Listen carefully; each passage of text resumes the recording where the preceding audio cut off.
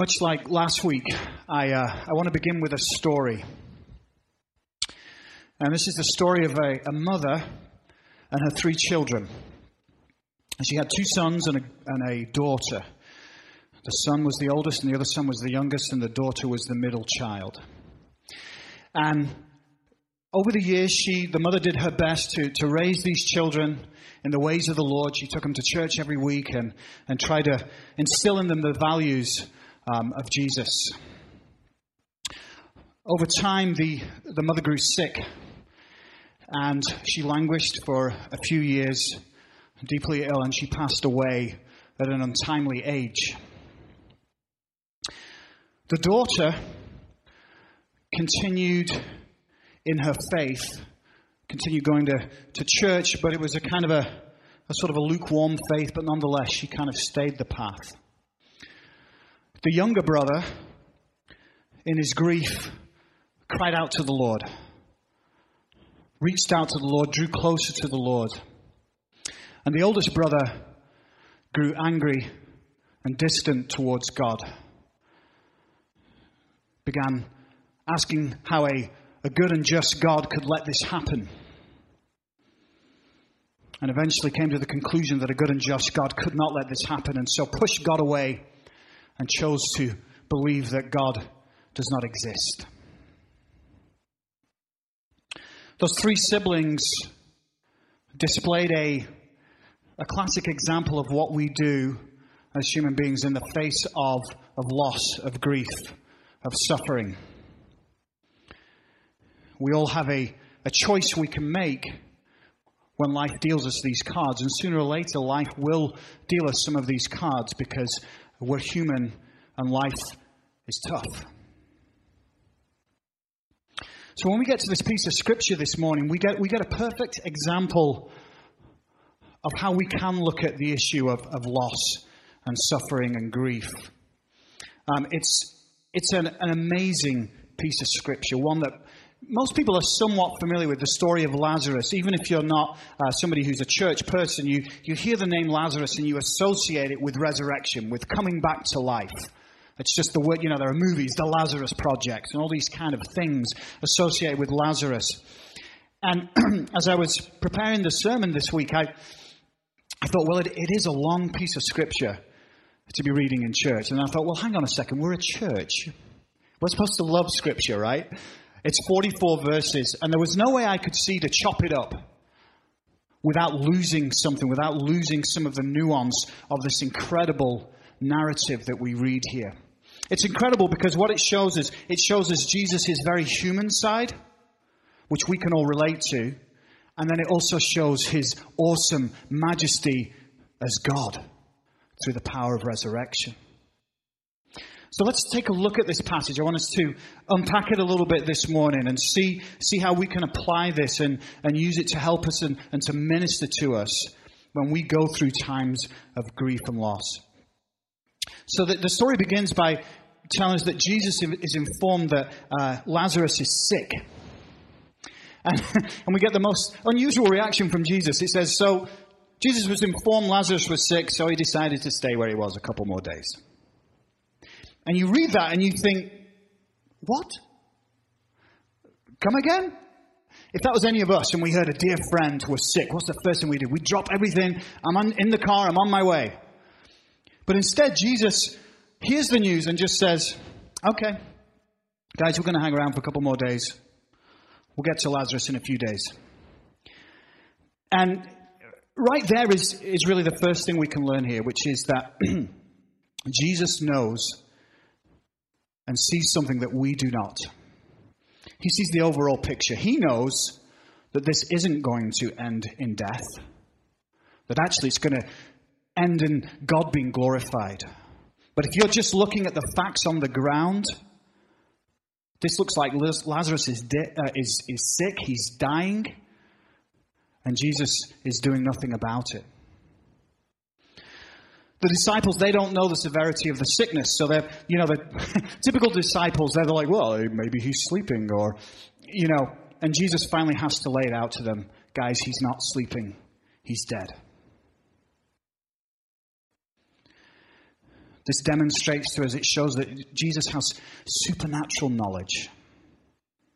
There are things he knows that we cannot know. And it also shows that Jesus is in control. That he has a plan. Jesus knew exactly what he was going to do.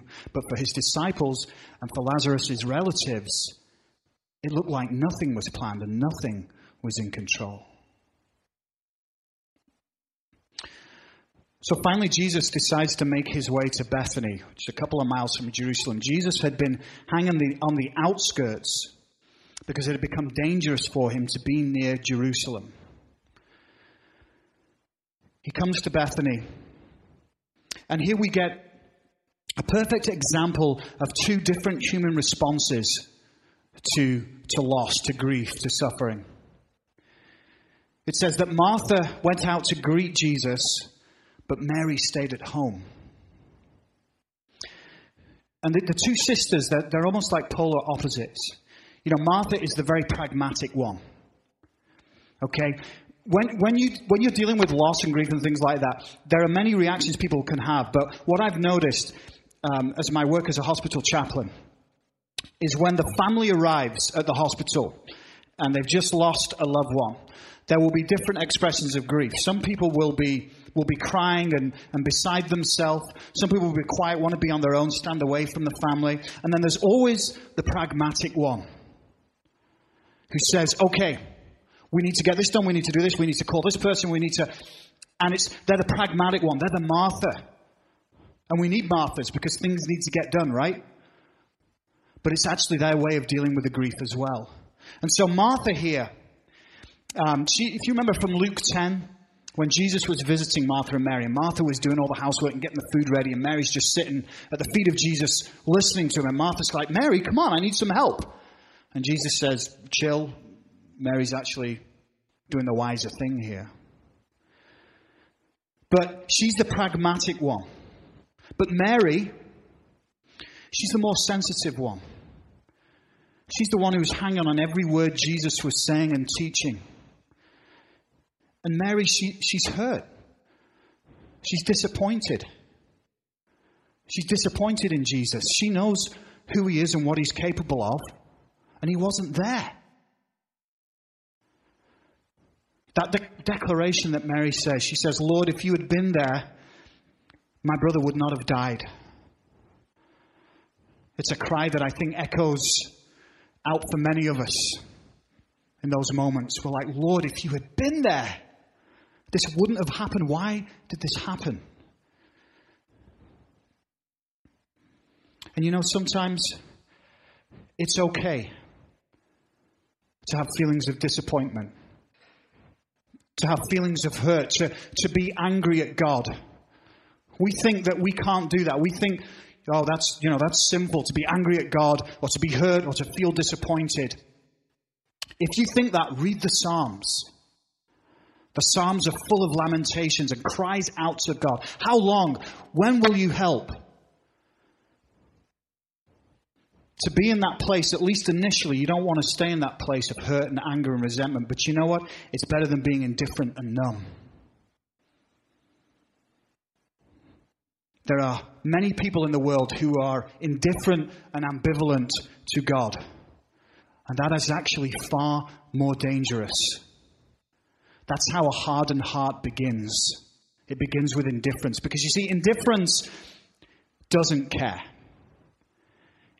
It's neither angry nor happy or in love. It is just like, you know what? I don't care.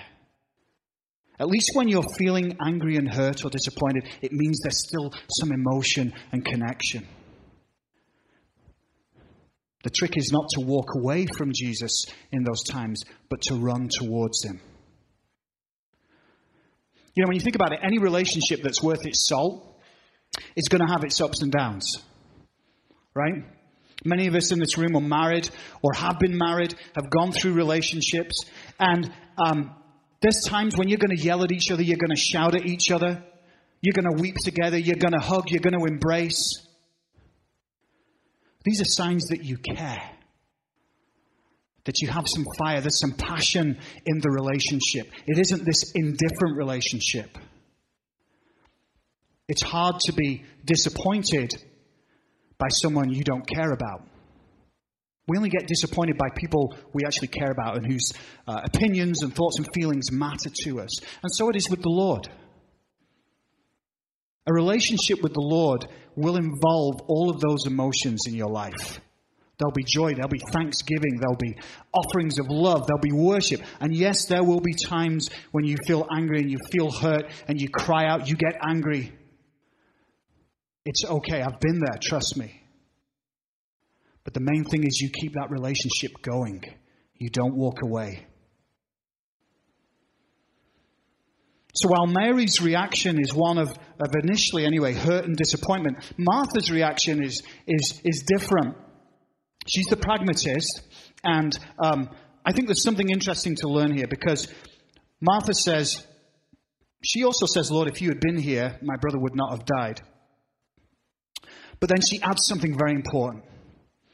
And she says, even now, I know that God will give you whatever you ask.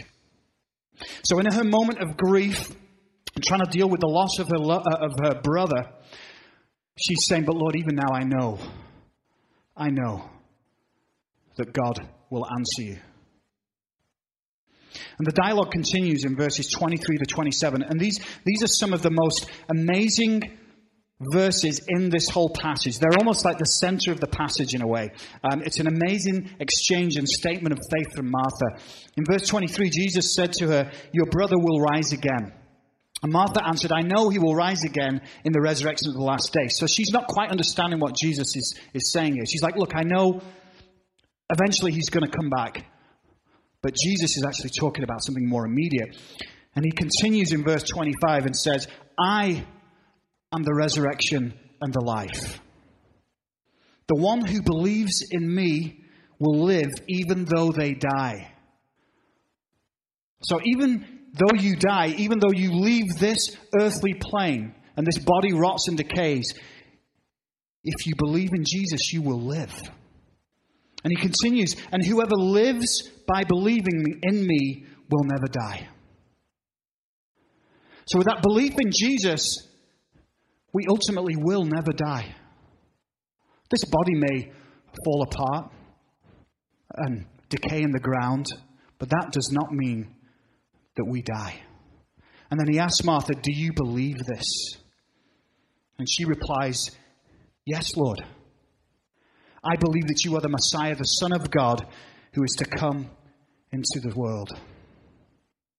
What a stunning conversation right there.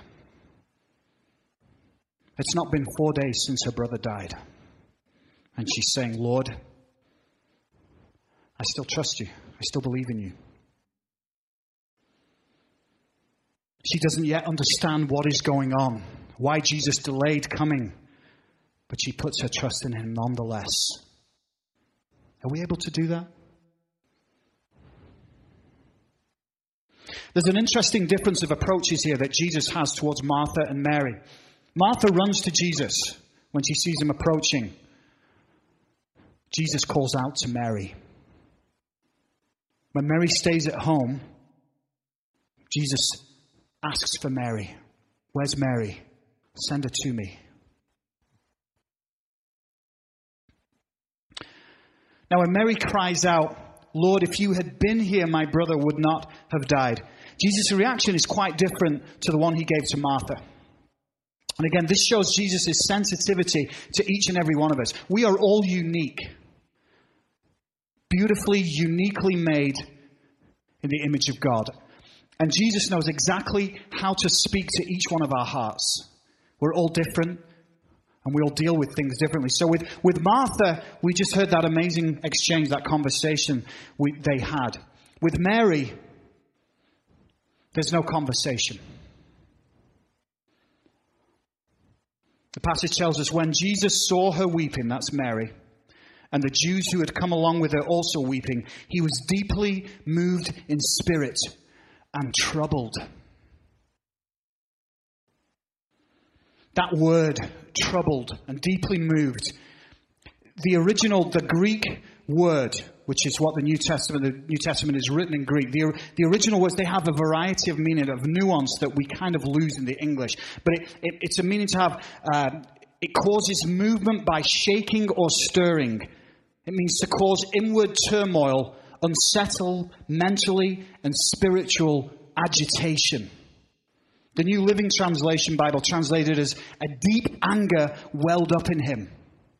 So I want you to picture that Jesus, he arrives on the scene and he sees Mary weeping and he sees all the friends and family weeping. And Jesus looks around and he's shaking with anger. He's livid. He's furious at what is going on.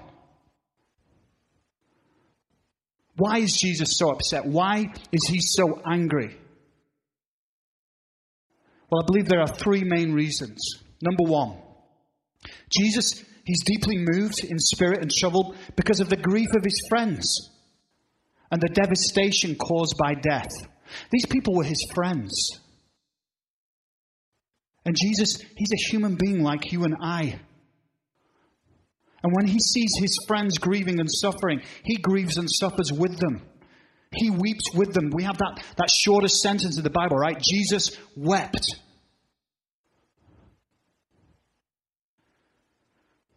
Secondly, Jesus is fully God, but also fully human. And so it experiences all the emotions we do. He was upset for his friends, but he was grieving himself. Lazarus is described in verse 3 as the one you love, the one Jesus loved. So this wasn't just, an acquaintance. This was a deep, dear, beloved friend of Jesus's. And he was upset because Lazarus was dead. And the third reason, I believe Jesus was troubled because death is a result of sin and was never part of God's original plan. You see, we were never originally created, any of us, to experience death. That's why it feels so wrong to us. That's why it feels so alien to us. Deep down, we know it's wrong. We know there's something really wrong about death. Even people who don't believe in God, I think know deep down there's something deeply wrong with it. And sure, they might tell you, well, it's just part of nature. It's the cycle of life and death. That's what happens. But you know what? Why do they cry? Why do they grieve? If that's all it is, if it's just part of the way things are. No. Jesus is shaking with anger because he's saying, how dare you take a life that I created? Of course, we know that death has no power over Jesus. That's why he came. He came to take away the power of death. And in just moments, we're going to see Jesus' power and sovereignty over death be manifest. Jesus, it says he was still angry, still deeply moved in spirit, says to Martha, remove the stone. And I can just imagine Jesus right now, still, he's angry, and he's saying, remove the stone. Move that stone out of the way. And Martha objects. She says, Lord, it's been 4 days. It's going to smell really bad. You don't want to do this. And isn't that funny? Because just moments ago, this was the same Martha who just said, Lord, I believe even now you can do anything. And moments later, when faced with the reality of having to actually make a concrete statement of faith, she flip-flops. How human is that? You ever flip-flopped? I've flip-flopped, I know that. One moment you're full of faith that anything can happen, and the next moment, when you actually have to do something about it, you're like, well, Lord, maybe, I don't know, maybe that's not such a good plan. Perhaps I'll just, So human of us, right? This is why I love this story, because it really highlights our humanity with the Lord. So what's going on here? Why is Martha, why is she so hesitant for Jesus to pull back the stone? Well, I believe she is allowing the stones to act as a barrier to her faith. And I want to ask us a question. How many of us have stones in our lives that we don't want the Lord to pull back? How many of us have stones that are barriers to a deeper relationship with the Lord that we don't want him to pull back because we're afraid that if he pulls back that stone, he's going to be repulsed by the stench, that he's going to be repulsed by the death and decay? We're saying, Lord, please don't pull back that stone. Not that one. Not that one. Please, you don't know what's behind there. Of course he does. But Lord, just please don't. It smells really bad. If you knew some of the stuff in my life, some of the bad stuff going on. These stones act as barriers to our faith. They act as barriers to God working in our lives, to transforming us. Because you know what's behind those stones when we let God pull it back? It's not death and decay. It's life, resurrection, new life. But we have to let God pull the stone back. You know when something smells bad, right? Maybe it's in your room. Don't blame it on your husband. Perhaps it's your fridge. There's something bad.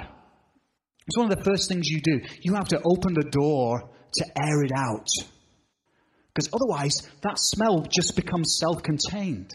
You know, especially in the heat we're experiencing right now. We've got to air the house out. Open the windows. Let God pull back the stone and air out all the stuff going on in your lives.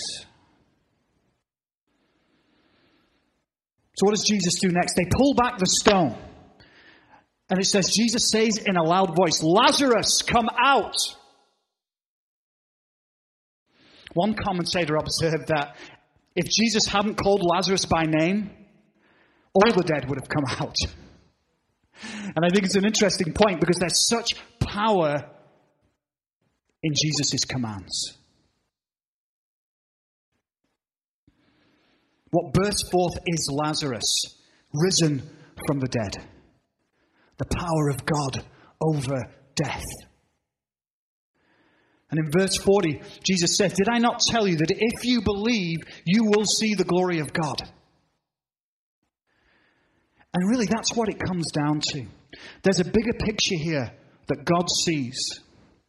That we as finite beings in our own little towns, in our own little worlds, cannot possibly understand or fathom. And sometimes God allows things to happen in life that we can't explain. And to us seem wrong, to seem like, why would you do this?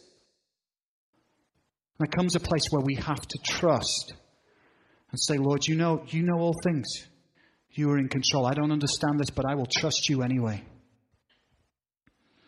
You know, most of us think that death or losing your life is probably the worst thing that can happen to us. Most of us try to avoid it. And in one sense, yes, death is the worst thing that can happen to you if you're without Jesus Christ. But if you have Jesus in your life, then death is nothing to fear at all. It's something that's already been destroyed, been beaten. It actually opens the door to the most amazing life. A life we can't even really imagine because our imaginations are too limited. But the joy waiting for us when we move from this life to the next is literally out of this world. We'll be able to look back on this life that we've spent on this earth and realize that the 70, the 80, the 90, the 100, whatever you're lucky to be given of years of life you had on this earth were a drop in the ocean compared to the eternity that waits us when we place our trust in Jesus Christ. But we have a choice to make of how we deal with these things in life. Do we run from God or do we run to Him? So back to the story about the mother and the 3 children. Remember the story I began with? The 2 sons and the daughter. Well, that story is a true story. You see, the mother was my mother. And the brother was my brother. The sister was my sister and I was the youngest son. We have a choice when life deals these things to us. We can reject God like my brother, or we can fall on our knees and cry out, Lord, I don't know why this is happening, but I trust you. I know you are faithful and just. And that one day you'll show me. You'll take me, you'll put your arm around me, and you'll just say, okay, when you were going through this, I knew what you were going through. And I want to show you why.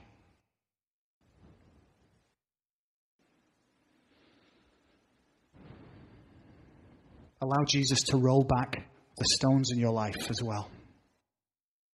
Know that behind those stones lies life, resurrection. Know that Jesus is in control and that he sees the big picture and that death has no power over those who have put their faith and trust in him. Let's pray. Lord, we thank you that there is nothing out of your hands, and that includes death. I know that a number of us, Lord, are dealing with the sadness and the grief and the loss of death. But Lord, we know that there is a hope in us that transcends all of that. We know that you are a good, loving God who loves his children. Help us to, in times of trouble and grief, Lord, to not walk away from you, Lord, but to run into your arms. I lift up all those, Lord, who are grieving today, both those who are sitting in our midst and those around the world who are experiencing loss and grief and suffering. I pray, Lord, that you would touch their hearts, that you would show them who's in control, who is the King. We thank you, Lord, and we love you, and we place our trust in your Son, Jesus Christ. Amen.